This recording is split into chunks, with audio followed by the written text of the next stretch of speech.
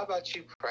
So I come to you in spirit and in truth, in love and peace and in joy. Father God, I ask as we do this ministry, we do it upon your will.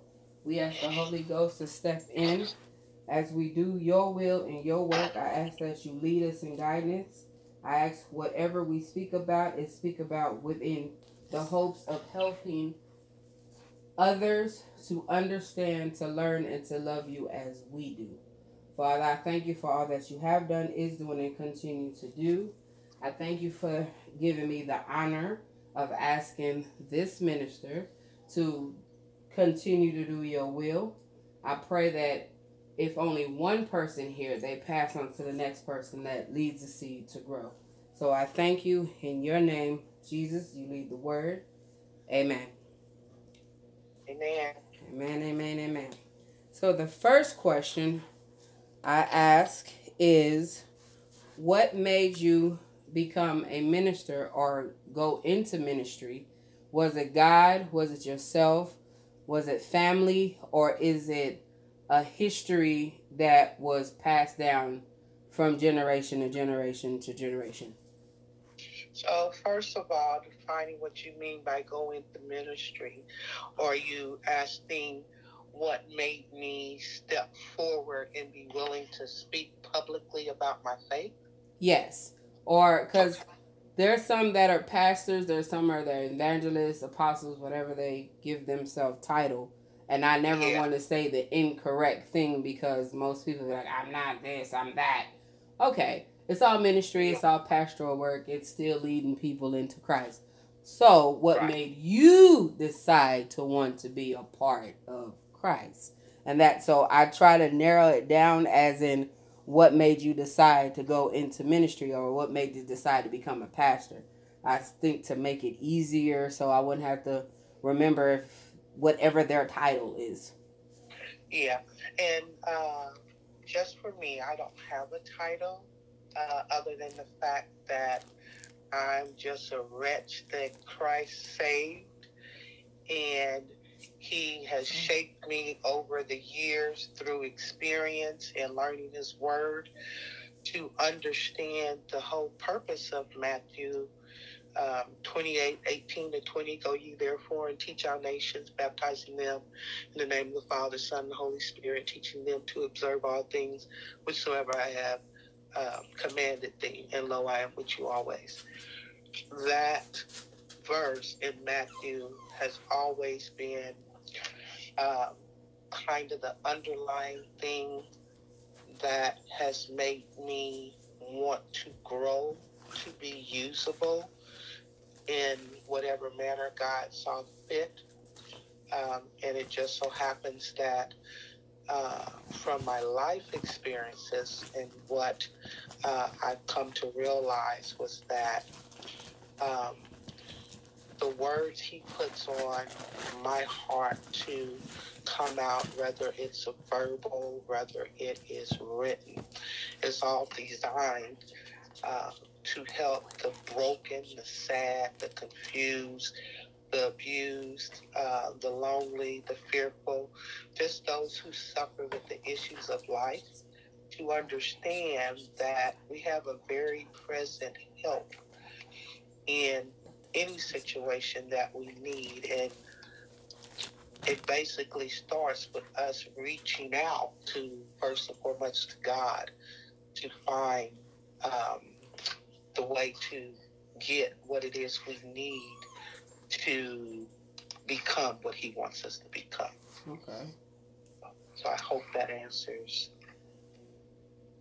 your question. Mm-hmm. Seeing a need and being willing to be used by God to meet people where they are. Okay. The next question is, if you have strayed away from church, what were the reasons why you strayed away? Oh, I strayed away so badly as a young adult.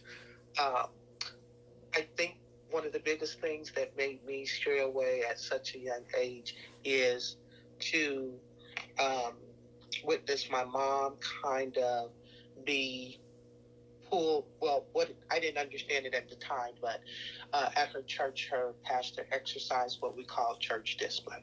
And the situation was she married someone other than outside her faith. So she was a Christian, Baptist, if you will, though the denomination Christian is Christian. Um, and she married a Jehovah Witness. In marrying a Jehovah Witness, she would sometimes go to his church, and follow her husband. Mm-hmm. And so her church body said, okay, you can't, serve these two different doctrines. And so we're going to have to set you down for being a Sunday school teacher. I didn't understand it at the time. I thought it was wrong. I did not know that they did that. I learned something new today. Yeah, I didn't understand it then, though I understand it now. And I was like, well, that's hurtful. That's my mom. They didn't have to do that to her. And then over the years, before I came back and reinstituted myself in standing where I am now, there were, little things, people saying little things that, again, at the time, I was too immature to understand. It wasn't necessarily so much a criticism as it was a opportunity to grow. Mm-hmm. I just wasn't ready to grow, because sometimes truth hurts. Yeah. And unless you're ready to receive it, you're offended by it. That's why so many people are offended by the fact that, you must be born again and Jesus is the only way, because it's truth, but it attacks where they think they are, where they feel like where they have a right to be. Who are you to tell me, that I have to do this or that? Well, it's not me telling you. It's not. People who reject Christ always confuse it with it being a judgment coming from the person telling you. Correct. In reality, Correct. It's simply God's word. Don't get mad at me. Get mad at him. Correct. That's awesome, because that actually goes into the next question, which I thought I was going to ask something else until you said that part, that if there were certain things that you could change as being a pastor, as being a minister, as being in there for quite some times, what would some of the things be? Not so much of a hindrance, but it still follow the word of God. Mm-hmm. But still certain narratives. Like there was a minister that said, which I thought was amazing, because I thought that's what most ministers do with their, I guess you call them armor bearer or their pastor or lead, or whoever's underneath them.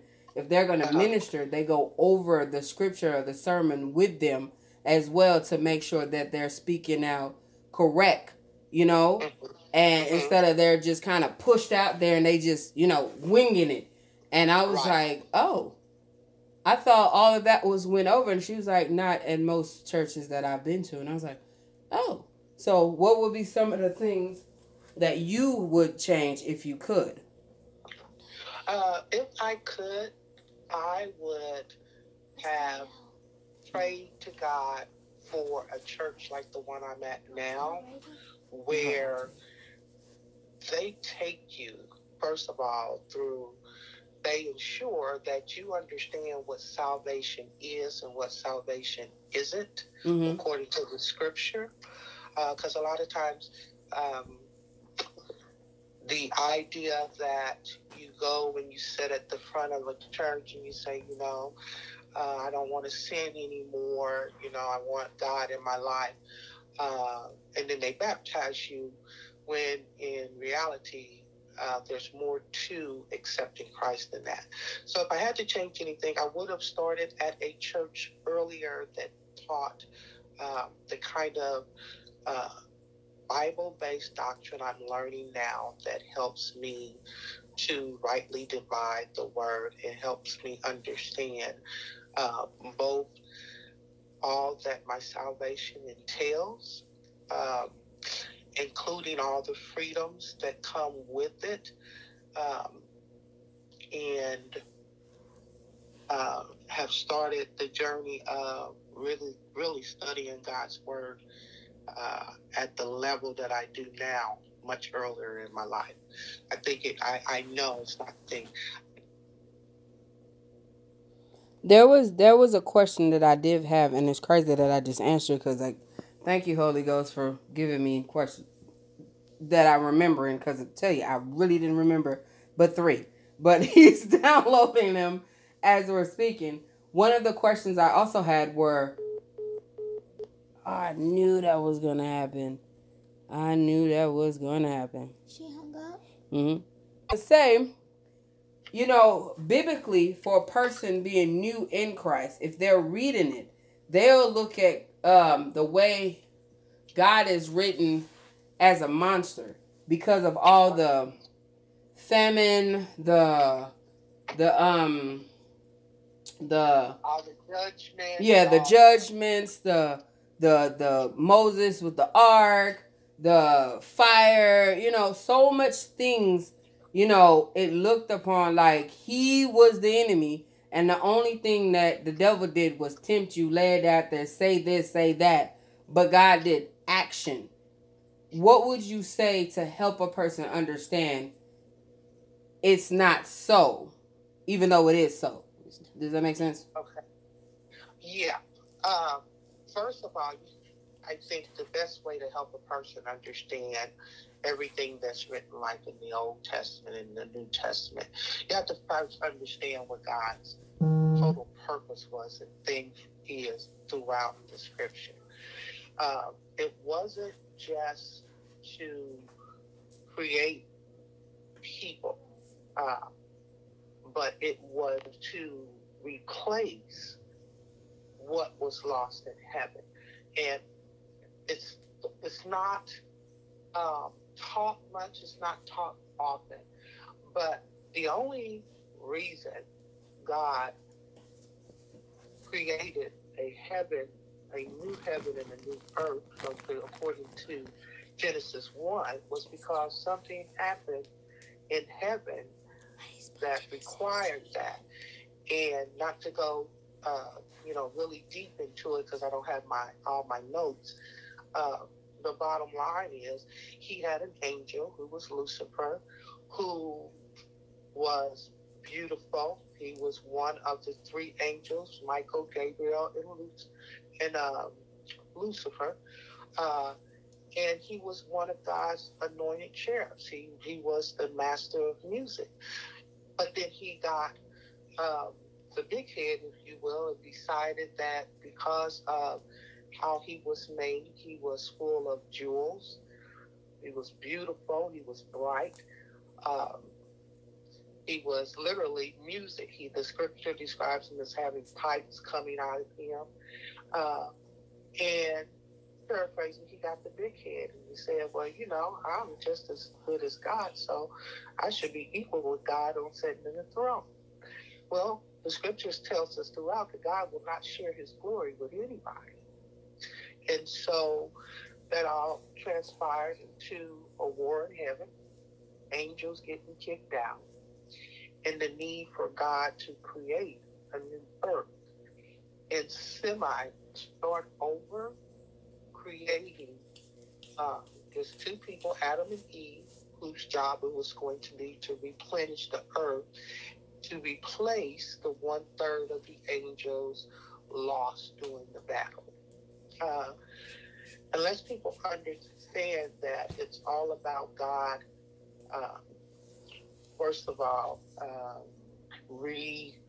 replenishing the angels that were lost. It was about giving God's theme of having a kingdom given to his son. You can look at everything that takes place in the Old Testament, and it's easy to say, God was just, he didn't have no mercy on people, and, he separated people out. But the truth of the matter was he set aside a people for himself. He gathered a people, the nation of Israel. He shaped and molded them along the way. He gave them the rules that helped them identify sin. And he consistently told them, I don't want you mixing He pulled them out from all the other people and says, hey, I'm going to make you a nation unto yourself because you're going to be mine. And so he took the nation of Israel and wanted them to be the example. Though sin was found in everything that we do after Adam and Eve, and Christ himself enters the picture in the New Testament to continue what the nation of Israel did, and that was to bring people into the understanding and the fellowship and the family of God. And so Christ being the only one, the Adam in Genesis was called the first Adam. Jesus Christ is called the second Adam. And so his job was to do exactly what the first Adam did, was to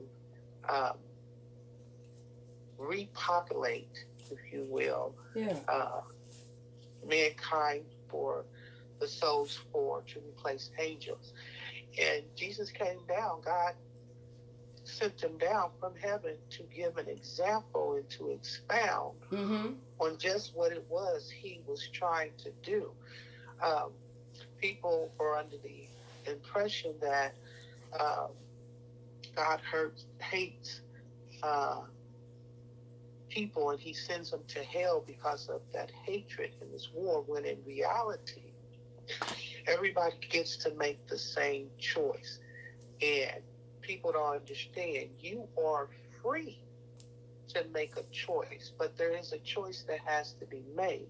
Yes. You need to choose to accept the deity of Christ in human form and what he did, because through all the sacrifices that the nation of Israel had to make in the Old Testament, none of those sacrifices was good enough to pay the penalty for death that entered the world when Adam and Eve sinned. If you recall what's said, and I believe it's either the first chapter or the second chapter, God gave them a choice.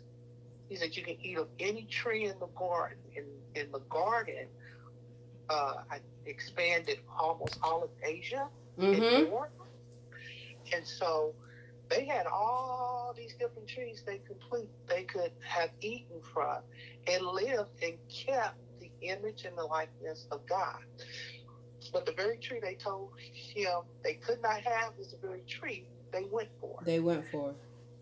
Yeah, and that tree was the tree of the good, of the knowledge of the good and evil. And he told them, quite frankly, the moment you eat of that tree, you will die. And from that day forward, man dies. A child can die in the womb because sin has been passed on. That was the penalty. The sacrifices made with the animals wasn't sufficient enough to pay the price for that penalty. So I know this is out of the question, but what was the sole purpose of the sacrifice of the animals? I think I've never asked that question, and for some reason today I decided to ask that question. The sacrifice of the animals was a picture of the penalty and the need to shed blood for the remission of sins. So instead of like the hands getting chopped off and a person dying, they would sacrifice an animal. Right. They would come and sacrifice animals, because we would never, and even today, we could never do enough good to work our way into heaven, because sin requires a blood sacrifice.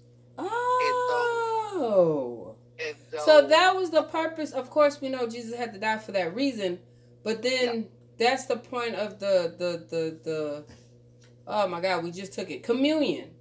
Now, okay, it wraps up and make a lot of sense now, because I've always wondered why we take communion. Yeah, just as a representative of what Christ did. Of a sacrifice. Okay. I literally just asked Sunday too. What is the point of communion? I know they always say if you're not living in sin or not doing sin or committing sin or something, then you take it. Or if you're trying to continue to live a pureful path, then you take it. Yeah. But then for some reason, just Sunday, I asked, like, what is really the purpose of taking communion? I know they said the flesh and the blood, but it's like, that kind of sounds vampirish. To be reminded of his body that he gave for us and his blood that he gave for us, so that all of us would have the opportunity to make a free choice. The beauty of it is God doesn't force us to accept his son. Mm-hmm. He gives us the option. And if you stop and think about it, especially with COVID lately, I mean, you see the biggest fight for people wanting their rights. You see people fighting to want their rights for homosexuality. God allows you to make a choice. You have a right to make a choice. However, every choice has a consequence. And his final determination is that his son would give his life and pay and be the sacrificial lamb, so that mankind could have the opportunity, would have a line to become a part of God's family. And see, go ahead. Because even in the Garden of Eden, when Adam and Eve sinned, remember, they were created in his image, which is a spirit. God is a spirit. Mm-hmm. And they were created in his likeness. They had the form he had. But when they sinned, they lost both. And God had to clothe them in something to hide their nakedness. So something had to be sacrificed in order to cover their nakedness of their sin. And there was an animal sacrificed to cover their sin. It was the first sure is right. Yeah, it was the first shedding of blood. Because where would he get the clothes from? It had to be an animal. As Gru would say on Despicable Me, light bulb. So the bottom line is that while the scriptures paint some gruesome pictures of what God did and what God allowed, throughout all of that, he had a plan to gather a people to himself to replace what he lost in that battle. And it started with the nation of Israel and then transferred over to anything outside the nation of Israel, which were called Gentiles. And everybody has the opportunity to make that choice. So when people say, well, why would a loving God send anybody to hell? He doesn't send you to hell. You make that choice. And that's what I had to learn. Because when I asked, I myself, after reading and studying, I asked myself, I'm like, well, God, the way they paint that picture is that you just slaughter everybody. And a lot of people that I speak to that doesn't understand Christ, that is one of the biggest things they say. It's a contradiction. But as I studied, I read, I manifest, I meditated, I thought about it. In actualities, he did do those things, but he always gave warning. He always gave you time to change, to do different. Even with Moses and the flood, he warned the people. When it came to Sarah, I think her name was Sarah, Lot's wife. I can't think of her name. When she turned around and turned into a pillar of salt. Lot's wife didn't even have her name. Yeah, but she turned to look at the sin. Yeah, to sin, look at the sin. Everything, even when it came to David and I always confuse Samson, which is the one with the dreads. Well, I said the dreads. Samson and Delilah. Samson. Even with him, he gave warning. So when everything crumbled or went bad or just was destroyed, even with Pharaoh, he was warned. So then when the sea flooded his people, it's not that God was evil. It's just you just didn't listen. You know what I'm saying? Like with us, we gave choice. You know what I'm saying? We get a choice to do either or. But he literally warned you before whatever was going to happen happened. Right. See, Because, and we have to remember, people want to get stuck on love and they don't even understand God's love. But he's also a God of wrath because he can't even look upon sin. He laid out what was sin. And, when people say, well, you got to keep this law, you got to keep that law. We couldn't keep all 600 plus rules, that laws of sin that he gave us if we wanted to. We would die every 32 seconds.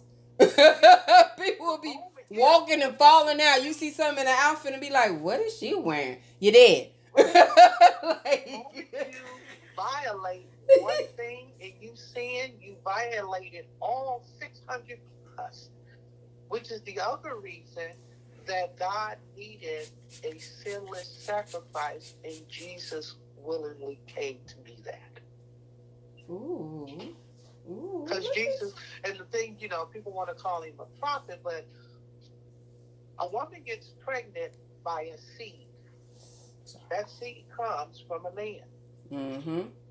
Christ did not come through Mary to the seed of any man. He didn't.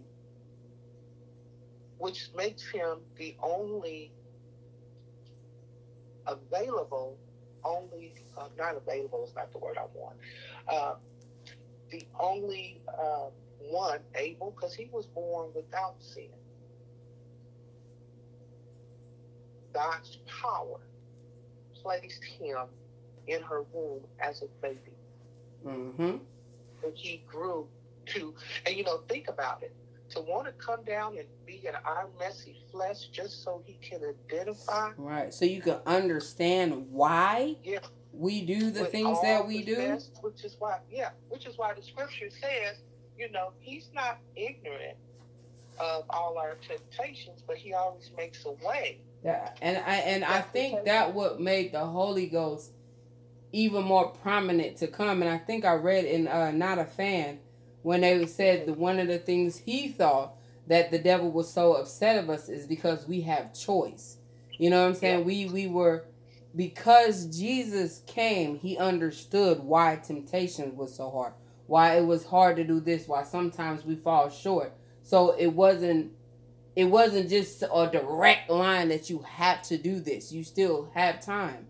Even though we don't know what hour that God's going to call us home or the time, but we still every day can make a decision to get closer to him than further. Right. So. Right. And to sin less, Yeah. It's not about being absent of sin, because that would make us perfect. And we'll never be perfect this side of heaven. But every day we get to make that choice to sin less, We drop off something as we grow in Christ, when we grow to love his word and to love what he did for us. I was at I always do a year-end study with scriptures, and this year I read all 8 books that had, there were 8 books that had only 4 chapters, and one book that had, only one book in the Bible has 8 chapters, and that's the Song of Solomon. And the Song of Solomon is basically God's love letter to the church and Christ's love letter to us. And I'm telling you, when I read with which God loves us, it's spiritually erotic. You know what I'm saying? Mm-hmm. Think about your mate and your husband when you had a husband, and how intimate, your toes would curl and your hair would stand up, when you were getting ready to get close to this person that you loved and wanted to be up under. God's intimacy for us is the exact same way. And there was a scripture that stuck out for me, and it was Song of Solomon 7 verse 10. And it says, I am my beloved's, and his desire is toward me. Meaning that I belong to Christ. He is my husband. He is my spiritual husband. I am his spiritual bride. And because he is the author of love, he knows how to love us better than anything anybody can, which is why he tells husbands, in Ephesians 5, love your wife as Christ loved the church and gave himself for it. Somebody was asking one time, why we have so many women in the church. Oh, thank you for answering that question. I appreciate it. Go. A husband. And they have found Jesus to be the perfect husband. In every way, the lover of their souls. When a man understands that level of loving the woman in his life, not only does he honor God, but the whole family will be blessed through that. Because he's going to love his wife the way God has called him to be, leaving all other things behind and becoming one with her. Not ruling over her, but connecting her bone to bone so that she walks beside him to help him meet the responsibilities he has been given as a man. I like that. That's cute. Okay, I got something to look for on my next husband. Okay, girl. That's what I say too. Lord, whenever you're ready. Okay, girl. I like that. And that's funny because I did say that today and yesterday. No, actually, that was today. That was a whole today.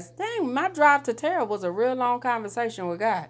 I didn't even realize it until I'm talking to you and I was talking to my friend. Everything that I talked about with him today, I'm seeming to talk about with y'all too. But ain't nobody in the call but me. But I guess he's everywhere that I am. And I said that. I said, Lord, at this moment in my life, I'm struggling. And I know I don't need a man, but the bear is getting heavy. And I need someone to wrap my arms and carry me like you carry me. I do need someone to help make this load lighter. Or at least when my day is over, I have someone, just like you said, when I walk in the door, just that joy, the happiness, the intimacy, like he's so happy to see me like it's my puppy or something. Just loving on me and just encourage me and building me back up and like, baby, you got this. You can do this. Yeah. Don't get tired. Your strength is still in you. I can self-encourage myself. I've been doing that for 40 years. But at this point, it would be nice to just have that moment, because... You know what? The Lord knows, because that's what he built into us. He didn't make us to be standalones. Right. Honestly, he didn't make us to be standalone. He didn't make us to, go out here and I can bring home the bacon and fry it up in a pan. That wasn't his design from the very beginning. But of course, sin enters everything. It has permeated everything. It has twisted everything. And that's by Satan's design. And God is allowing him that space to, mess with people who reject the even idea of getting to know who God is outright. Because it's still a tug of war, it's still a free choice, and God doesn't beg or force. Because think about it, if you were dealing with a man and he forced you into a relationship with him, would you say your love for him would be genuine? No. No. God is the same way. He wants us to love him freely. So he gave us a choice. And the choice is, you can accept everything I've done for you through my son, and I will walk with you. And even when your ways please me, give you the desires of your heart. I know I didn't make my daughters to be standalone. So if it's a husband you want and you sincerely pray and wait, let me not be afraid too, because I had to come to terms with that I know how to give love, but because you've been in my family, I have a fear of love. And I didn't realize that until I got to looking back at my past. But then I was built to be strong. I was built to have something to bring to the table. I was built to be assured, and you have all your ducats together before you choose a helpmate, which that's really not the way it's supposed to be. You can have some things together, but build with him. And, I just kind of caught that here Yeah, lately. and I mean, and our parents have taught us from the things they lacked. They've taught us from the fear of us being hurt or being in need. So they taught us to be able to stand alone if necessary, if Yeah, we can. But it was not God's design that we have to. at And so all. I say to people, people look at me and they go, I'm 60 some years old. I don't want to be dealing with no man. I have to look at people and say, listen, if that's where you are, amen. But that has never, ever been my design. And I said that to a few people too. I think my time has come. And I'm like, what is that supposed to mean? You're only 40. You're only 35. You're only 50. Like, what do you mean? Especially people in ministry, like, oh, I think I missed the mark. You could never have missed the mark. Especially when you're brand new in Christ and moving straight forward. He is going to give you that. But you have to be open and willing to accept it. And I think people that say that, they pretty much kind of how I felt. Like, I wasn't good enough, or I didn't have enough, or what could I bring to the table, or I'm not to say barren, but I'm barren. You know what I mean? And they have to get out of that mindset that even though they're of age, they still have a lot to offer. You got yourself. You could just simply be there to help him along with coming with an empty hand, but your heart and mind is there. So it would be probably that one little thing he needed to move forward in his life. Right. And the thing that we have to understand is God takes marriage so seriously. We've jacked it up so badly. Yeah. But it is still of utmost importance to him, the marriage as an institution. And when we have failed at it a time or two, we have to understand that God wants us to be prepared. So even in praying for a husband, the man and the woman should be praying, Lord, prepare me to be a godly wife. Prepare me to be a godly husband. Because there's a preparation that has to take place in us individually. Like, there are things I've learned just over the last 20 years, and even more so in the last 7 years, that I needed to get a handle on and put them in place in operation in order to be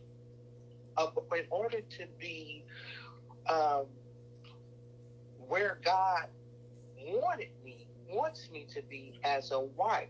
We have to, and I don't think it's taught much, and I'm just thankful for my church, but my pastor's wife explains like this: when you stop and think about how much time God spent in shaping and molding Eve and putting everything in her that she needed to help Adam meet the responsibility that God laid on him as the head. We've taken all of that power that God gave us, and we've tried to wrap it up and run with it on our own. It was never meant for us to do that. It was meant to help to support the head. And again, it's not to be under a dictatorship, but a partnership. There are many men who haven't been taught that when they're looking for a wife, they are looking for bone of their bone. You don't break your own bones. Okay?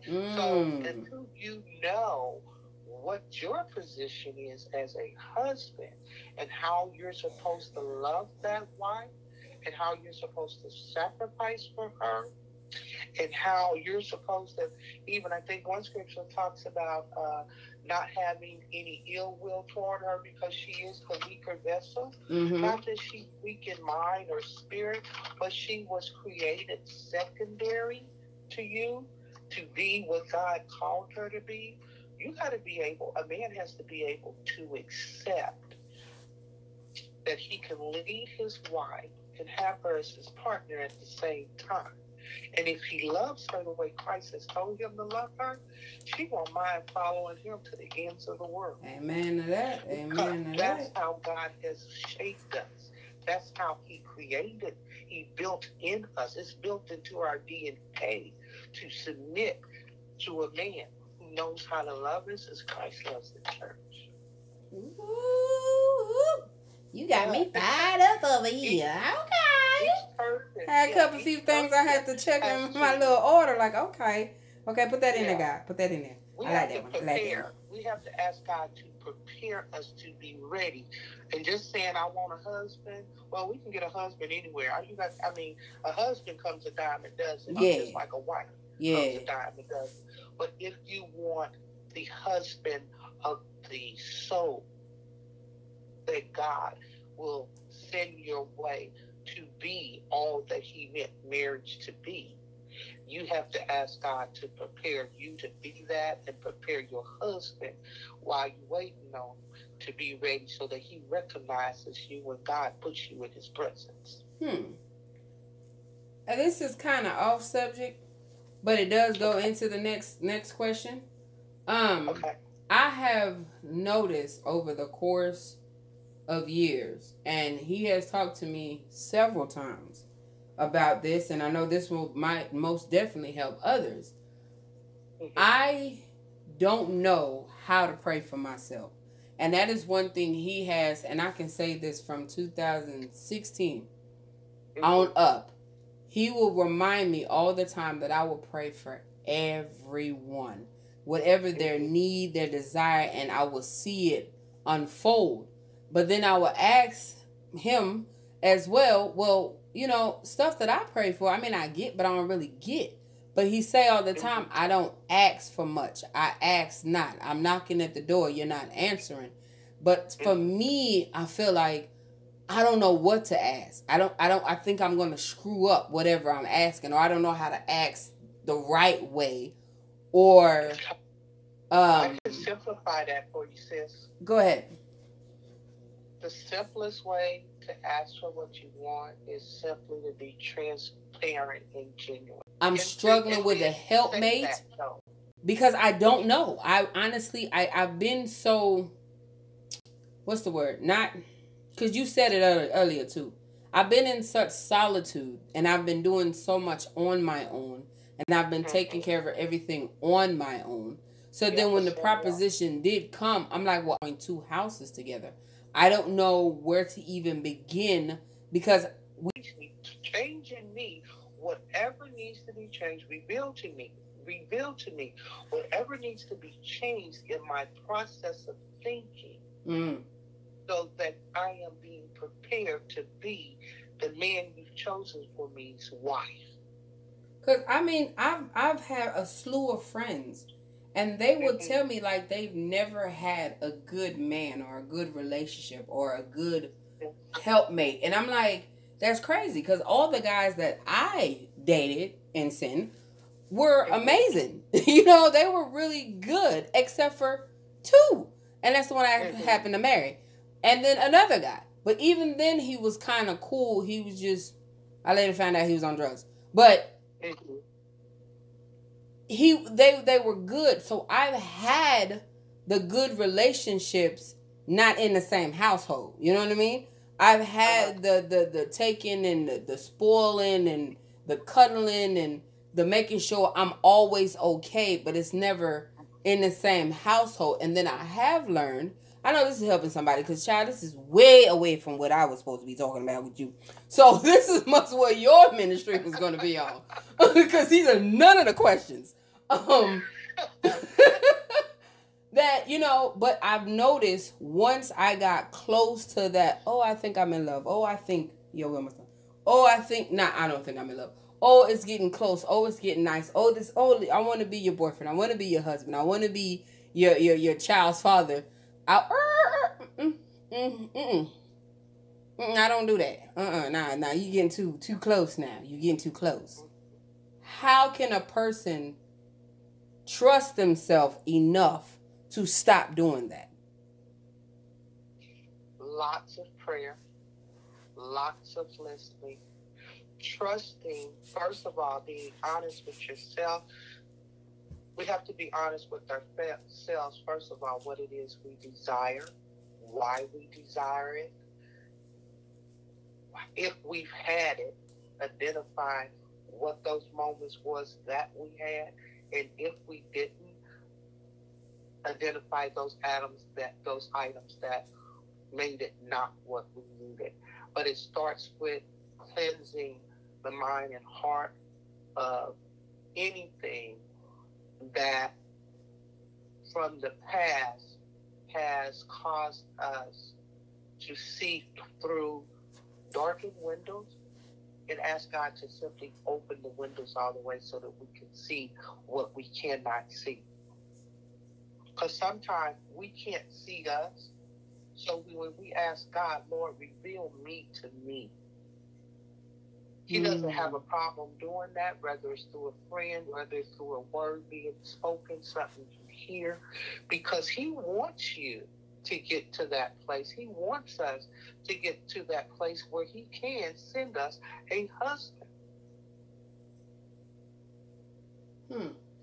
He wants to see two become one.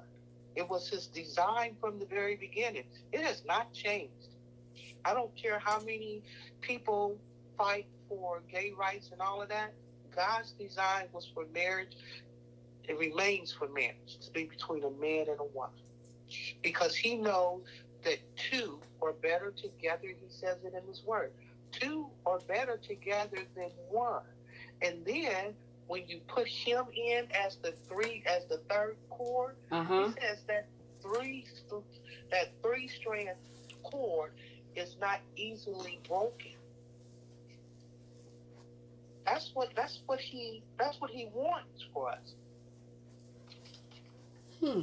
But our work has to be in, Lord, help me to see me as I am, and then begin the change in me that needs to take place to prepare me for a husband that you select for me. You know, Ecclesiastes 4:12 says, and if one prevail against him, two shall withstand him, and the three-fourth cord is not easily broken. It's hard walking alone. God only gave certain people that ability to not have a desire for a mate. I haven't ran into many. We've got one guy at our church, never been married, and he's in his 60s. God only gives that to certain people for certain reasons. Makeup for the majority of mankind. Because you can't reproduce any physical children alone, according to the scriptures. According to the scripture. According to the scriptures. And when two walk together, and I love how Ecclesiastes 4 puts it. It says, again, if two lie together, then they have heat. But how can one be warm alone? And if one prevail against him, two shall withstand him. And a three-fold cord is not quickly broken. So right there, he's telling us, I didn't mean for you to have to do this on your own. I didn't mean for you to have to shoulder all the things that you shoulder by yourself. He didn't mean that for the man. He didn't mean that for the woman. To get back to his original design, Lord, prepare me to be the wife you want me to be, to the husband you select for me. And a lot of times, when we've made bad choices, it's choices that we have made freely and willingly. And a lot of times, we as women, and men do it too, I think, but a lot of times as women, we overlook the red flags that we see because we're so equipped to shoulder so much that we think I can love this person through the shortcomings that are in their life and in their heart. And that's not our job going in. That's our job once we're in, if that makes sense. It does. It does. And I myself fell victim of that because I thought, I was always been told, this is before I got the true understanding of God's will, that he's going to change people.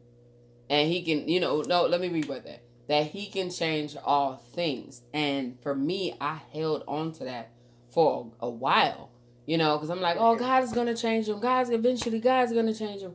And then one day I read the scripture and it just, I just had like a epiphany moment. Like, until this person is willing to want to change, there's nothing that I can do about it.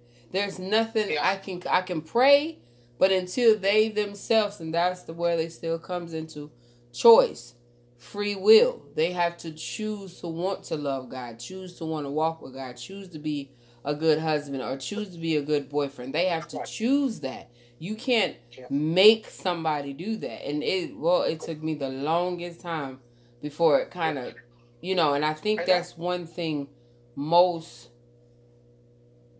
parents with daughters as well as sons that we have to teach our children. You cannot make a person happy. They have to be willing to do that for themselves. You cannot change a person. They have to be willing to want to do that for themselves. But we get so caught up that, oh, we've done all of this and we've done all of that, and look how much I poured into them, and they're not reaping back anything. Unfortunately, because the love that we have for our mate is supposed to be unconditional. In other words, we love them just as they are, just as they come, which is why God made such a stickler about us not being unequally yoked. Yes. Because it's very hard for a believer to deal with a non-believer who rejects Christ outright. How can he love you the way Christ loves you if he doesn't even know Christ and doesn't even want to be bothered with Christ? That's already a red flag right there. Getting to the everyday average battles you have in life. So women just, I don't say there's any bad man, there's no bad woman. We simply make bad choices. I agree. To love people not meant for us. Yeah. Or that we haven't. Can we tap onto that for a little bit? Because me and my friend was talking about that as well. I've noticed a lot of that we will hold on to someone that is torturing our souls instead of just letting them go. Yeah. And what is that? The question is, what is that? Are you afraid of being alone? You got a lot of people, they don't want to be alone. They are afraid to stand on their own without a mate. Some people, and which is unfortunate, because to me, unless you know how to stand on your own, you can't appreciate being with somebody. Once you, because you never give yourself a chance to understand how strong and how weak you are in solo mode. So is that a self-inflicted pain or is that an addiction? Say that again. Is it self-inflicted pain or is it addiction? Staying with someone that you're miserable with? Yeah.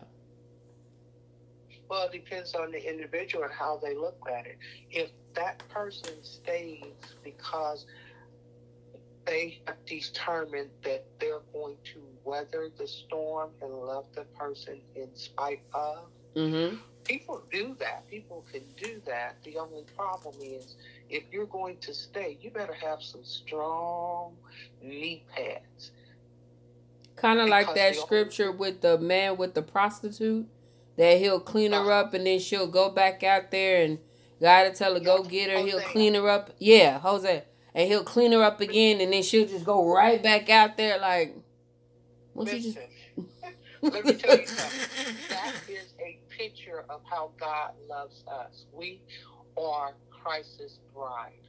But every day we do something where we play the whore against him. We commit some sin. Same way the nation of Israel. They were God's bride. But all the time, every time you turned around, they were over there flirting with some other nation and some other nation's gods. But God continually, if you will turn, he would accept you. Now, I'm going to tell you, Pixley, I love the story of Hosea.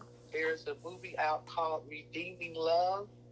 I'm telling you, this movie is such a great adaptation of Hosea that you will see how it's amazing. I cried throughout the whole movie. Oh, let me make sure, because I'm one of them teary-eyed people only with by myself, because I don't, you know, it's funny. Yeah. I would cry over movies, but I wouldn't cry over real life things. So weird. You've just been, like you said, you've just been trained to hold that all in, to be strong, because for some of us, those kind of things are looked at as a weakness. Mm-hmm. I talk to my brothers and stuff that I talk to, my sons, I tell them, if any woman tells you that you're weak for crying, I want you to run from the hills. Quick. Tell that woman to get out of your face. And that's crazy, because it's just so weird for me, because I will openly welcome someone, especially a man, to cry, because you're human just as I am. You have feelings just as much as I am. I'm not going to look down upon you for crying. But we are taught our boys so much that they shouldn't cry. I tell my sons all the time, my sons, like I got a lot, to cry. It's okay to cry. I'm not going to look at you any different. You have feelings just as much as my daughters do. Yeah, and they need to be taught how to deal with those feelings. I tell you, I was talking to this one guy, and, he was sharing some things. I said, you know what? One of the sexiest things to me is a man who's in touch with his own emotions. Mm-hmm, yes. Oh, man. Yes. That's a turn off for me. It is. People used to look at me weird when I said that when I was younger, because that would. And that's why I said I had great relationships, because these are the type of men that I date. But then when I kind of express them to other people, they'll look at me weird. Or I told them that I brought a guy some flowers, and they looked at me like, what? You don't supposed to bring a man flowers? And I was like, I thought you would bring a man flowers, because we don't bring men flowers. So I thought that would be something that was different. Yeah, and why would that be so strange? And simply, it's a gesture of love and care. So who says that a woman should not show a man how important he is to her by bringing him flowers? And that's our problem. And that was my whole thing in a nutshell. And they looked at me like, they literally was like, oh, you just, what they say, you unmasculine him? Or you made him feel like a woman, or, in the B word. And I'm like... But only if he thought that's what you think. But what does that mean? I'm like, but he kept the flowers. He was grateful. Yes, and I know men who would love to get a flower from their wife. And that's why I got them, because my best friend, big brother, said, do you know how good it would feel if someone brought me flowers? And I was like, I'm getting them flowers. Yeah. And women have gotten so selfish because they think it's all about them. Because we're taught, a lot of churches think, well, a man needs to do this and a man needs to do that. But hold on, but what is she supposed to do? Let me tell you what she's supposed to do. She's supposed to go to Titans and see what God has told her to be taught, so she will know what it looks like to pick up the virtue she needs to become that virtuous woman that we always talking about in Proverbs 31. You can't become her until you are taught what you're supposed to be. See, that's why I know I be needing to talk to you, but I be scared sometimes to call you. Don't ask me why. I do, because a lot of stuff I be like, I know this is right. I should call Wanda. Nah, I ain't gonna call her. Yeah, She gonna be and you like, you should gonna do be that. calling You me. should do that every time that crosses your mind. Cause Every single time. I swear it be a lot of little things, which is everything that you're basically saying, is the stuff that I say. And then it be like, then I'll ask somebody else and they'll look at me like, no. And then I heard when I said I'm going to get him flowers, I heard, call Wanda. And I was like, I'm not going to call her. Yeah. We have to be willing, Pixley. I will spoil my next husband so much. And my next husband will be someone who spoils me just as much. So we're going to have a whole spoil thing. We may even have contests to see who spoil each other. And I love that. And see, the thing is, and I tell so many people, this is so crazy. This is the conversation I have with God today too. That I had to come to an understanding that people really don't know me. That I've really kept myself to myself for a long time. Like the only people that really know some of me are my children, you know? But besides that, like I am such a big kid. I love to play. I love giving gifts. I love spoiling. I love the massages. And when he come home from work, dinner is hot and ready. I run bubble baths. Like I do all of that. But I don't share that with anyone because I don't want nobody to, because I'm very shy. A lot of people don't know. I'm very sensitive. A lot of people don't know. But I don't want to say it and then they look at me weirdly like, which is how I pretty much ended up in my situation. Because I was comfortable with being with me and money, but I always had a boyfriend, but I just didn't bring him around the family. So it was always one of them things like, you don't never have nobody. We'll never see you with nobody. Why you in a relationship? And I was like, I don't know. I mean, me and money good. Like, we have a great time. Look, he paying now. So it was always one of those things, but I kept my guy in the background because I didn't want it to be tainted. And even like when my marriage failed, a lot of people was like, oh, you had to be the reason. And I'm like, no, I did everything that I was supposed to a T. Now, I could have watched a couple of my wordings, but I did everything to a T. And he himself would say, no, it wasn't her. She really did try, but because everybody have this thing that you hold on to a person's past. You never allow them to grow. And even with like old relationships or old friendship, you have matured 20, 30 years and they still think you're the same person that you once was. And I think that's a lot of reason why most men and women don't really cry or they come out of themselves when they get into a fresh relationship because they don't want to be looked down upon as you being too sensitive to your mate. Yeah. But you know what? When God sends you that man, and here's one thing I think we missed too. We are three parts, right? We are our hearts, we are our spirits, and we are our bodies. Three-part harmony. A man is the same way. He has the same three parts.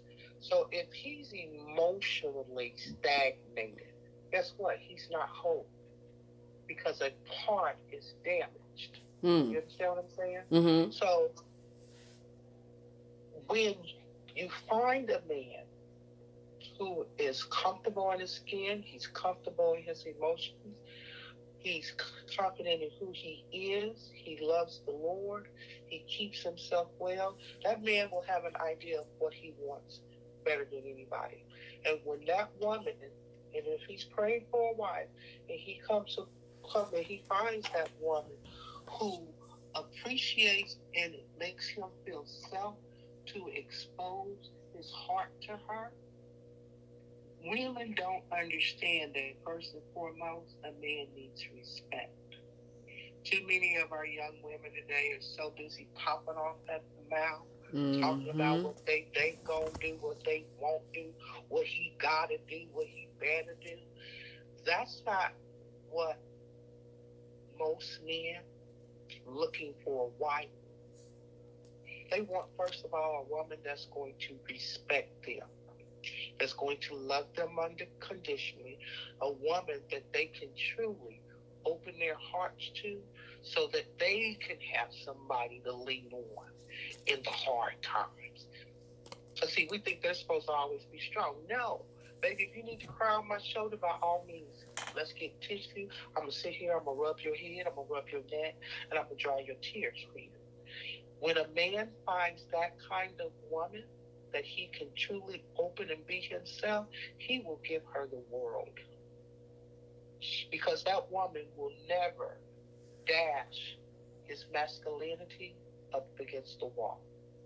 She will never call him weak. She will support him in what he does. And we don't understand. That's what women don't understand. If a man feels safe with you emotionally, that man gonna love you. He gonna love the ground you walk on. And he ain't gonna let nobody get you. He ain't gonna let nobody get you. He'll be the main one telling you, ain't nobody taking away from you. I don't know if you've ever seen some of those TikToks where the ladies are teasing their husband, say, honey, if we got divorced, what would you take? And so some of the men going, the credit card, my car, and you. Oh. Where we going? They're like, you're not going nowhere. I'm not going nowhere. So, I don't even know why you even asking me this question. Yeah, whenever you get done, I'm taking, well, what do you go? No, and they go, well, no, you can't do that. He says, well, I'll take that, so I'll take that. And you, where are we going? When they are safe and feel safe bearing their heart with you, they will give you the world.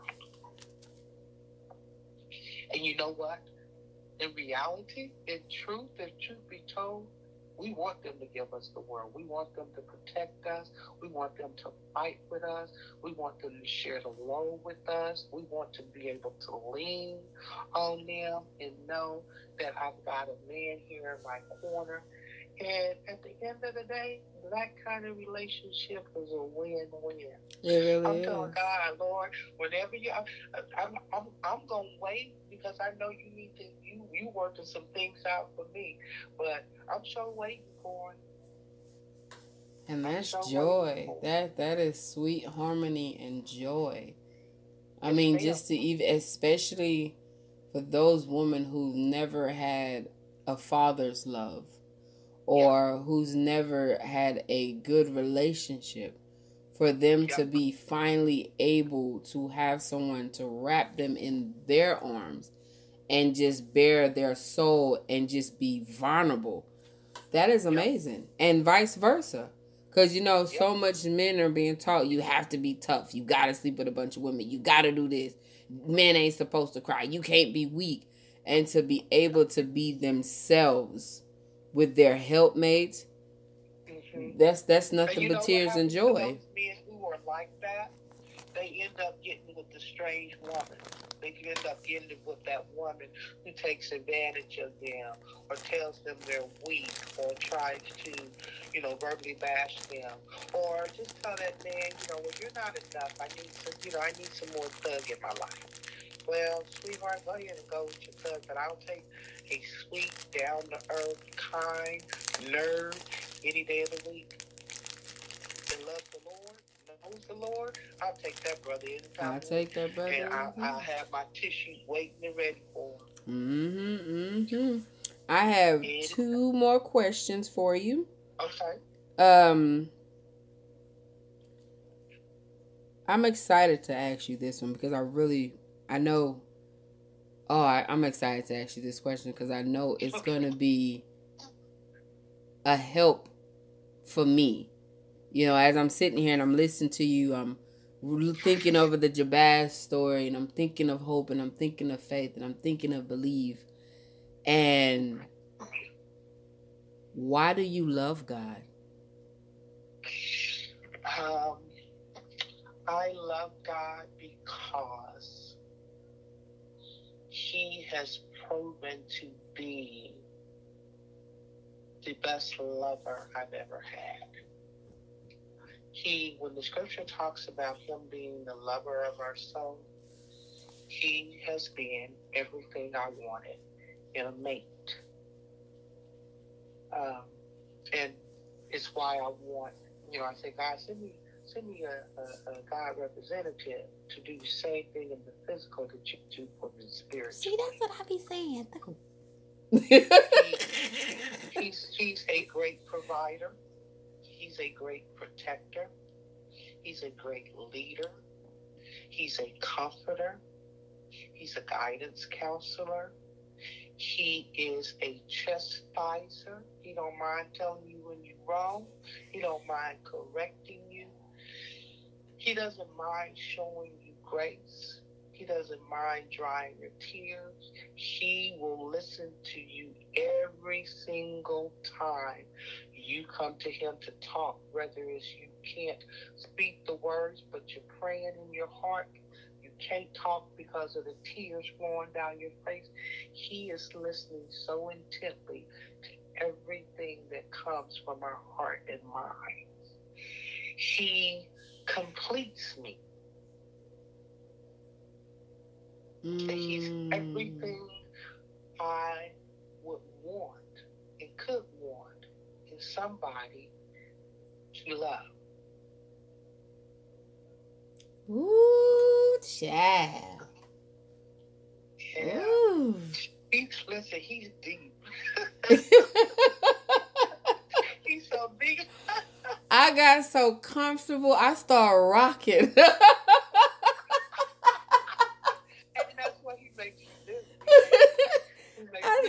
I just started rocking, just being in the glory of his presence. Just listen. I just literally forgot where I was for a second, and just started rocking. Like I felt him just standing over me. Just oh gosh, that was beautiful. That was beautiful. Woo, that was beautiful. So there's what I normally would ask everybody else is, what would you tell someone that's coming new and old in Christ? But that's not the directions we went with this one. So it's the same question, but in love, in relationships, in waiting for their helpmate, or in a relationship with their helpmate. What would you tell a new person coming to Christ and an old person that's already been in Christ? Because there are a lot of, I've noticed, old marriage in Christ, but they're still unhealthy. Okay, yeah. My first suggestion and encouragement would be, make God a part of everything you want, desire, and need to have changed in that relationship. God sees it. God doesn't want us to suffer like that. But if we never make the move to invite him in, he's a gentleman. He stays out. He don't kick down doors. He don't kick down doors. He will not invade upon us. Now, he will whisper to his children, listen, I need you to do better. But if we just simply refuse to invite him in, he doesn't mind staying out, though it breaks his heart because he knows we suffer behind it. So my first thing would be, put God in the center. Regardless of whether your mate knows the Lord, trusts the Lord, follows the Lord, obeys the Lord, is committed to the Lord, is sincere about their walk with the Lord. One individual has to be pulling God into the fray through prayer and understanding your position, because it's God that's going to get a hold of that other person, even if it means they continue down a road where God has to remove them. And sometimes the removal is permanent. So that would be always my first suggestion. Drag God into every single part of it. and let him do the changing, let him do the fixing. The next thing I would say is, I think in relationships too often we want to do tit for tat, and we're looking at everything the other person isn't doing, and we're using that as our justification to not fulfill our role. I would tell each individual, do what God has called you to do. Because at the end of the day, he's not going to judge you for what your mate did to you. He's going to judge you for what you did. It is, even though it is it's a relationship, God deals with us individually. And your individual walk and behavior under him plays a very big part in how he even interacts in your marriage. So that would be my second thing. Understand that there are no passes. Just because your mate is wrong or evil or something like that, you don't get a pass to go and do the same thing to him or her. God has always said, revenge is mine. And he means that even in the marriage and in dealing with other people. There are incidents where sometimes it's good to separate. And sometimes people need to separate in horrific situations. Mm-hmm. But the separation is always supposed to be with the understanding that maybe there will be a restoration. And sometimes that doesn't happen. I personally, for me, and I'll just share this with you, and I trust your confidence in it, and your respect of privacy. But had my last husband had been as adamant on saving the marriage, the counseling would have took place, and there probably would have been longevity. But one person can't do it by themselves. Both people have to buy in to the tools that you get to fix something. So sometimes that's the out when there's a separation, but there's a process taking place to restore. But if one party isn't trying to restore, God makes a way for you not to be beholden to that. Yeah. So that would be my second thing. We always have to do what we know to do is right. Right. And let God sort out all the other pieces. We don't have to submit to abuse. That's grounds for definitely separating yourself. Everything else, you put it in you have to be a prayer warrior in the situation if you want the marriage. If that person wants the marriage. It will determine the heart of the other person, because if only one person wants it, then it probably won't be saved. I'm glad that you said that. Individual choice. Each individual has to do their part and let God do what he's going to do in that situation. Old or new. Last thing I would say, never get so comfortable with your mate that you get complacent. We have a tendency to get, you got that person, you got your person, y'all rocking, y'all rolling, you get comfortable.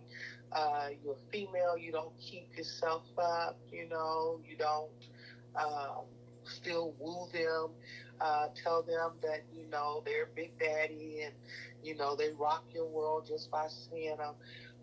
we stop doing the things that we did to get them. And that's a big mistake because part of your appeal was the things that you did. If you had fun and you could joke with each other and you went out to play games, play pool or, enjoy going out different places and dating, then that shouldn't ever stop once you're married. Whatever those things were, you should still be willing to do those things 10, 20, 30 years down the road. Yes. Because that's what cements the relationship and creates the best friend. People want to hang out with their best friend. Right. And that was one of the things that I found that disgusts me. That I would see married people get together and then it just stopped. Like, to me, then I get what did you get married for? I mean, y'all don't do nothing together. Y'all don't hang out together. Y'all don't mingle. Y'all don't do and then y'all complain the entire time. So what was the point of getting married? It had to be a reason prior to for him to ask you to marry you, and you said yes. Yeah. And sometimes, Pixley, they don't think beyond what happens after marriage. They don't think beyond, okay, what happens once I get this person? It's the main focus is, I want this person. I want this person. And they never think past the idea. They never stop and go, okay, well, what is this going to look like? What are we going to do when we've got each other every day and we're looking at each other? What does that look like? What are our compatibilities? What do we like in common? Do we have anything in common? Correct. Are we good friends? Can we communicate? Do we listen to each other? We don't do the homework we should do before we get into the fray of it. And I think one of the problems, which I think also coming with childbearing, is that sex come first. Yeah. And then you forget to have the relationship. Then you looking like, well, now she's pregnant. You didn't even have a conversation to see what type of mother she would be, what type of father she would be, what are y'all parenting skills are going to be like. Like, none of those questions are ever said before. And then when baby come, now you want to diss him and diss her. Like, wait a minute now, Brody. Now, if you did have them questions and then somebody didn't follow suit, then that's a problem. And then I think, like you said as well, when it comes to marriage, a lot of people think sex, and they forget it's a whole other slew of things that comes behind it. Jealousy could be one of the biggest things. Insecurities. Or you so used to picking 30 minutes or that 15 minutes to an hour of fun time. It's just one iota. That's it. One drop in the bucket of everyday living with somebody. And then what if you so used to picking up and going wherever you've been going because now you're married and now you have an inmate. You can't just dip off and not say nothing. And then you get an attitude because somebody asked you where you went. We don't count the cost. There's a cost to becoming a part of oneness. And it requires some sacrifices, you better make sure you're ready to make those sacrifices. You better make sure that if your mate is not okay, then you want to know in advance. Do you have a problem with, we're married, but do you have a problem with me hanging out with my girlfriends? Or do you have a problem with my old homeboys still visiting?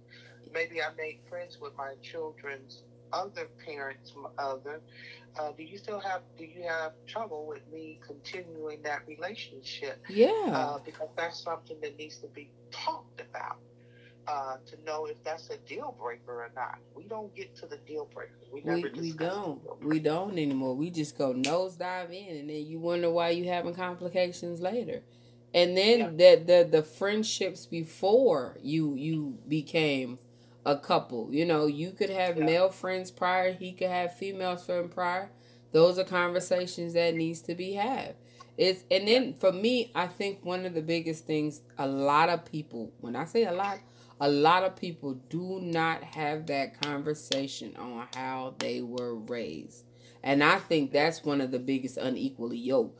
Because if you were raised with a large family and y'all do a lot together and y'all always together, and then you're with someone who probably don't have family and they don't spend any time with their family, that's going to create a lot. The way you wash dishes, clean up, that's a lot. All of that's important.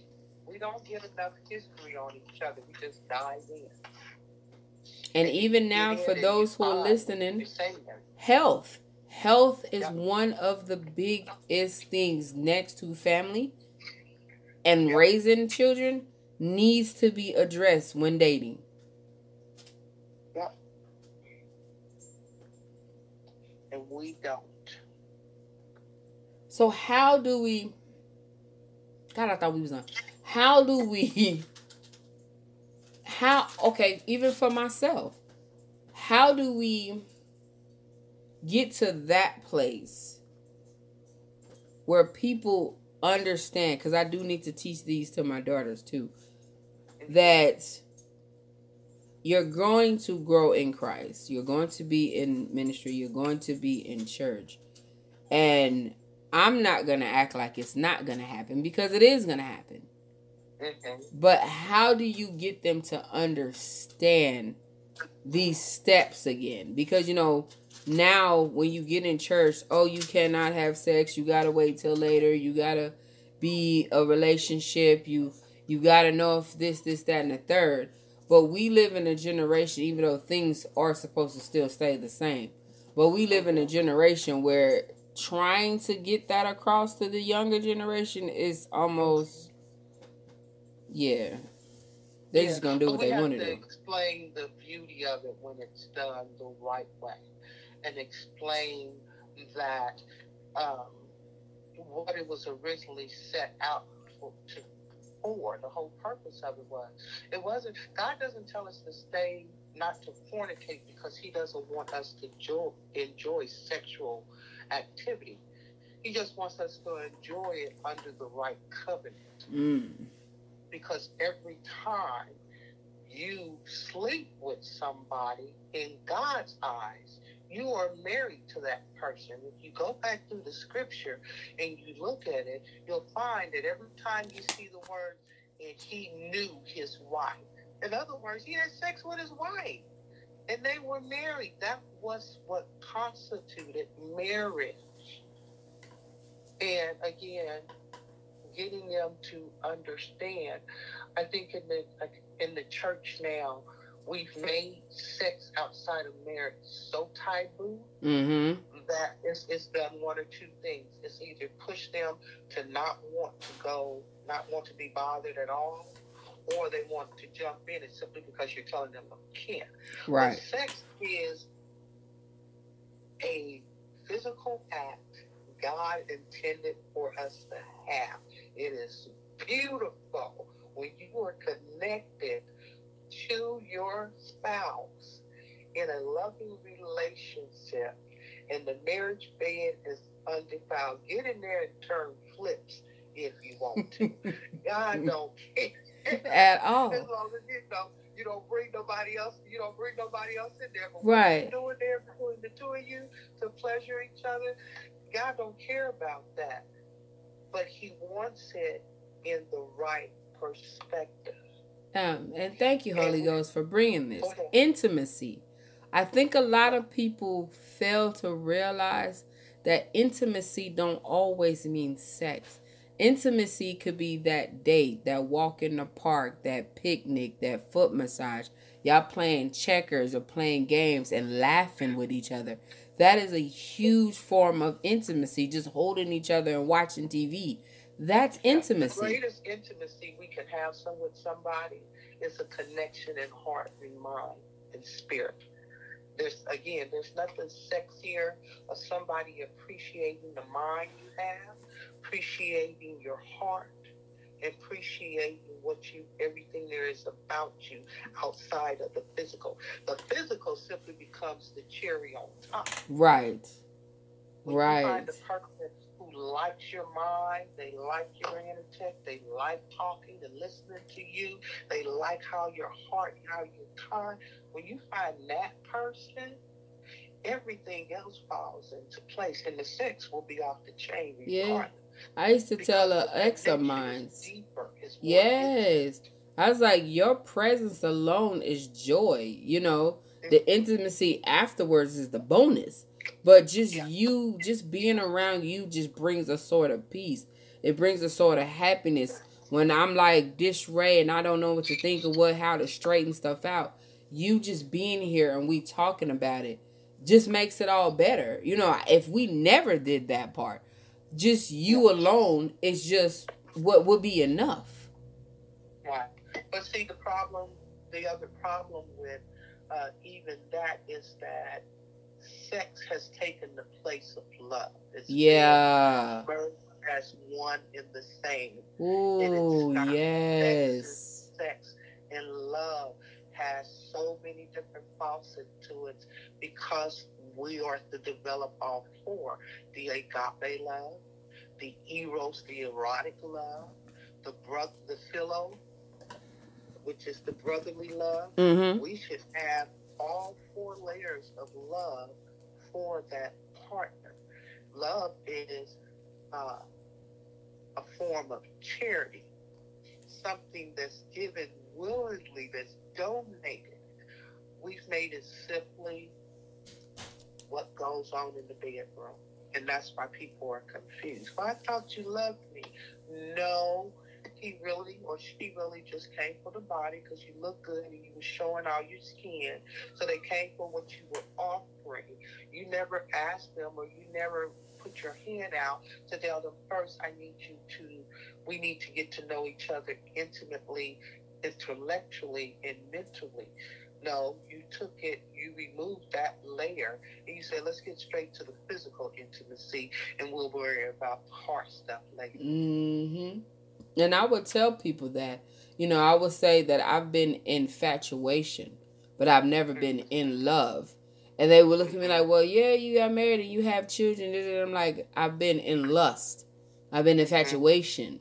You know, I've never had that in love. Like, I've loved people, but I've never been in love with someone. Because, especially everything you said about God and everything afterwards, I guarantee no, I have never been in love. Because, woo, child, I was over here rocking.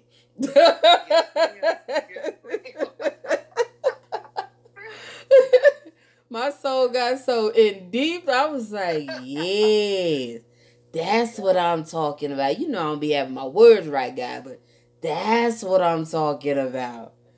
So, yes.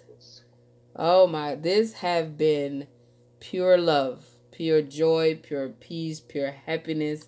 That heaviness that was on me earlier about so much that have occurred since August till present, that I'm renewed. I'm starting to feel back renewed into my old self. And it was, I'm telling you, pure God. Because after I did the last two people, I was supposed to do another person. And then he said, call Wanda. And at that moment, I said, okay, all right.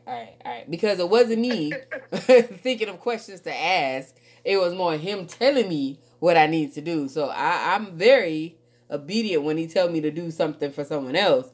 But when it comes to myself, I'm very lenient about it. So I'm getting better at caring for me. Practice self-care first. Because if you don't take care of you spiritually first, then you miss the important part of being who he created you to be. Who he made you to be.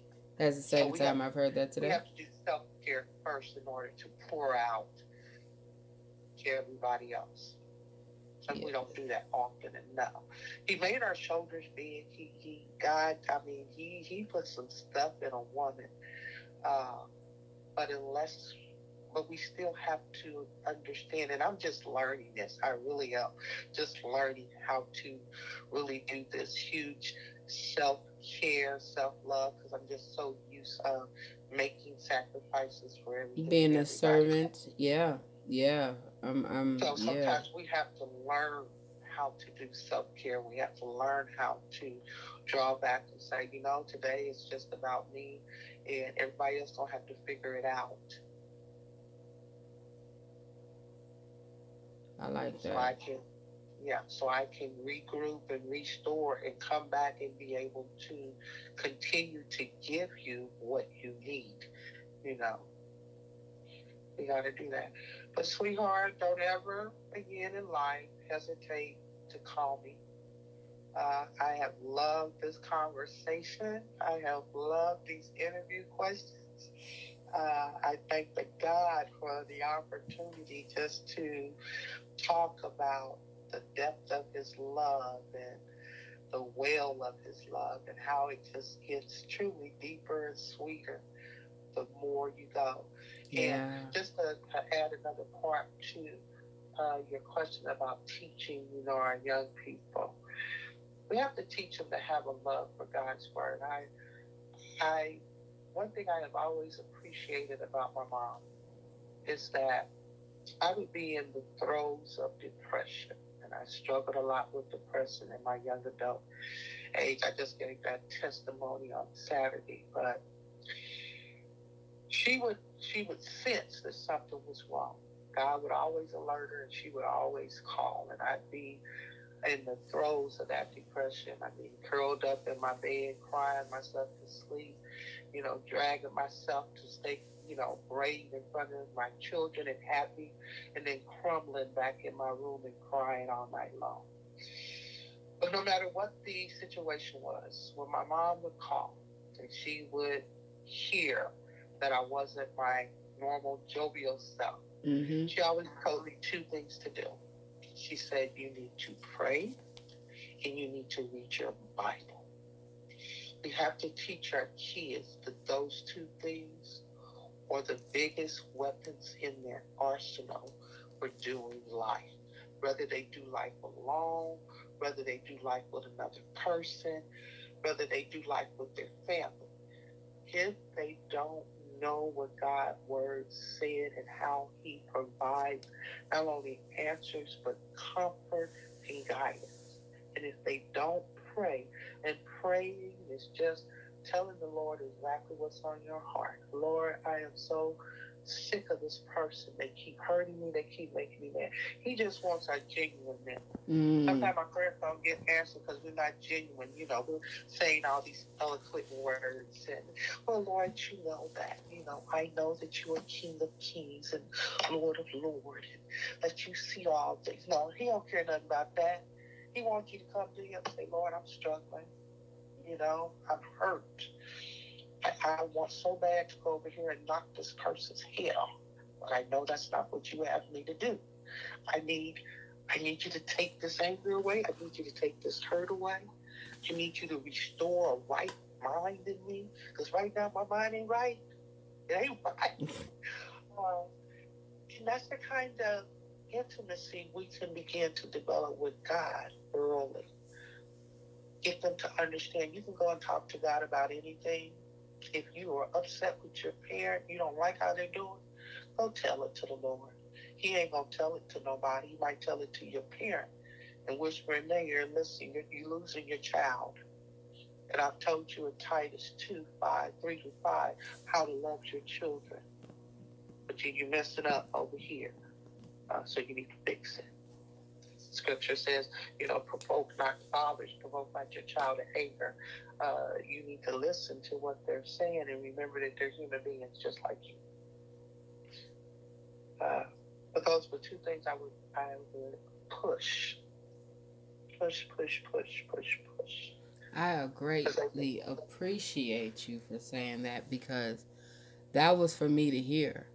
Because I come to him like that, and I was told, or they'll question me. That's not how you're supposed to come to God. And I'm like, well, I don't know any other way than to come to, he see what I'm doing anyway, so it's not like I can hide. So I just come to him it was like, you talk to him like he's a regular person. That is the only way I know how to do it. He is our Father. He's the Father many of us have never known. He don't want us coming there with no eloquent words. He wants us raw and real.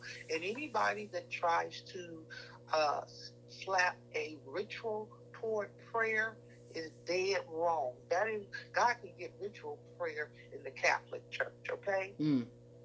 He don't want that coming from his children. I wouldn't go to my father and go, well, Dad, I know that this is this and this is this, and I'm supposed to be doing this, and I'll just recite your words to you. No, I prayed my father's words back to him. I said, Lord, I'm coming and I'm casting all my care on you, because you told me I can cast all my care on you. Lord, I need you to create a clean heart in me and renew a right spirit in me, because right now my spirit ain't right, and I need help. That's prayer. Conversation with God. And I talk to God like I'm praying that I'll be able to talk to the husband. Maybe I am struggling today and I simply need you to hold me. And that husband, whoever he is, needs to be able to say, baby, come right on over here. You sit down. I got you. I already told God everything I need him to be like. But I want him, but I know that you know better, Lord. But I do ask, I'm specific. I don't mince words. I said, Lord, I need you to be able to hang with me sexually, because I still got a lot of energy. And I want to expand it. See, I thank you, because I am such an orthodox person. And people were like, you can't, a child said, okay. Because I think that's what, I'm knowing and understanding why he says, call you. Because not to say I live in fear, because I don't read the word as much. I don't. But I do get a lot of spiritual downloads.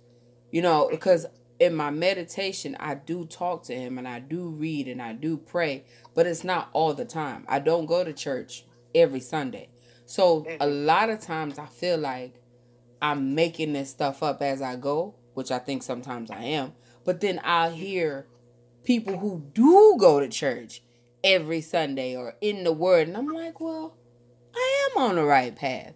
And I feel like that is one of my biggest struggles for years on why I haven't stepped up, because I know I need to be way further than I am now, because of fear that I'm going to do wrong.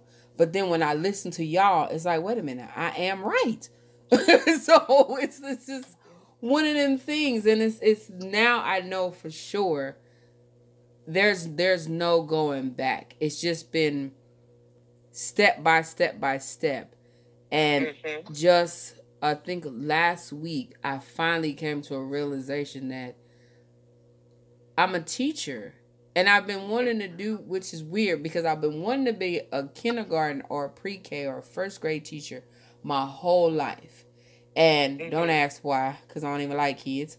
But I just love to see, the joy on their faces and how much they're learning and put the discipline in them, and just know that I was a part of their growth, And I was talking to my big bro, and listen to him talk, and I was like, I have been a teacher. That's literally what I've done for so many years without realizing that's what I've been doing. Every person that has encountered me, I always say, Lord, as they're in my life, I hope that I'm able to teach them something or get them closer to you, or, be the vessel that they need in order to live better. But, that's just me being me, because, I want to do his will, but not knowing that's just my calling. That is just something, and at some point I do get upset, because it's like, I feel like I'm not good enough because I'm not here, way above. But then somebody said, as a teacher, you want your students to excel you. And I'm like, oh, so the devil was allowing me to be bitter because I'm not where I feel like I should be. But then he always remind me for what. Yeah, he's beating me up with it. And then I had to remind myself what God said. And then he'll remind me what he said. What he has for me, no school can teach me. What he wants me to do, I don't need to pay for it. And I'm over here like, what the freak are you talking about? But I get it now. The 40 years in the wilderness. Yeah. If we say amen, I say amen. Half the battle is in getting it. Because the interviewing, I was supposed to do this maybe 6 years ago. The book I'm writing, I was supposed to do that at 17. But me wanting to complete what I thought I should complete, I'm coming right back at the beginning. Because this is what I was initially supposed to do. Mm-hmm. So he has a way of getting us to where we need to be, even if we have to take detours. Always remember that the nation of Israel, when he brought them out of Egypt, where he was taking them to was an 11-day journey. I think it was a 10 or 11-day journey. But they wasted 40 years in the wilderness for what was only meant to be a 10-day journey. I was telling the Lord, and I think I must have hit 52. And I said, Lord, I am now. And it was right at that time where I just felt it. I said, I am just now coming out the wilderness. Same thing I said. It's taken me this long to come out the wilderness. You know? And I don't want no one else to do it. I don't want no one else to have to do it. Yeah. Yeah. And God's okay, because when we get it, that's all he cares about. Then he can work with us more. We don't have to worry about what, you get saddened because of time you wasted. But the time is never wasted, because in that time, God is doing different things to sow into us so that we are equipped. I'm big on relationships because I've had relationships. I pay attention. I dissect everything, what worked, what didn't work. I'm able to maintain a relationship with exes that most people would go, I can't stand to look at their face. I go, hey, don't bother me. No, don't bother me. I'm good. Yeah, we still cool. 20 years later, we still cool. Yeah. Will we get back together? I don't know, but we still cool. And yeah, you learn to accept what you've been through if you learn to understand and pull the lessons out of it. Because you didn't know. You were young. You didn't know. And that's what I have to tell a lot of people. We didn't know what the freak we were doing with them. We were young. We was naive. We probably had two different mindsets on how things were supposed to be. So I can't be mad at him because we didn't work out. We just didn't know.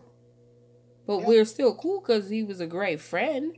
We just wasn't meant to be in a relationship together. Yep. Wanda, I apologize. Because this doesn't just go from, last week, a year or so ago. This stems from 2005 when I got married. Yeah, it been a lot of times God be like, call Wanda. And I be like, okay, I ain't about to call her. She got her own problems. But you know what? Just like you were supposed to be in your teaching, this is what God has equipped me to do. You are not, and you won't be the last. But God literally has equipped me to do exactly what me and you are doing right now. And I love every minute of it, because if I can sow one seed of hope or instruction or knowledge that helps the next woman or man get to a higher level with God, Pixley, you don't know how sweet that is to my soul, because it simply means I'm doing what God asked me to do. Yeah. I'm walking in his purpose for me. And it don't get no sweeter than that. Yeah. Oh, Lord. Ooh. It don't get no It sweeter don't. when you know you're doing this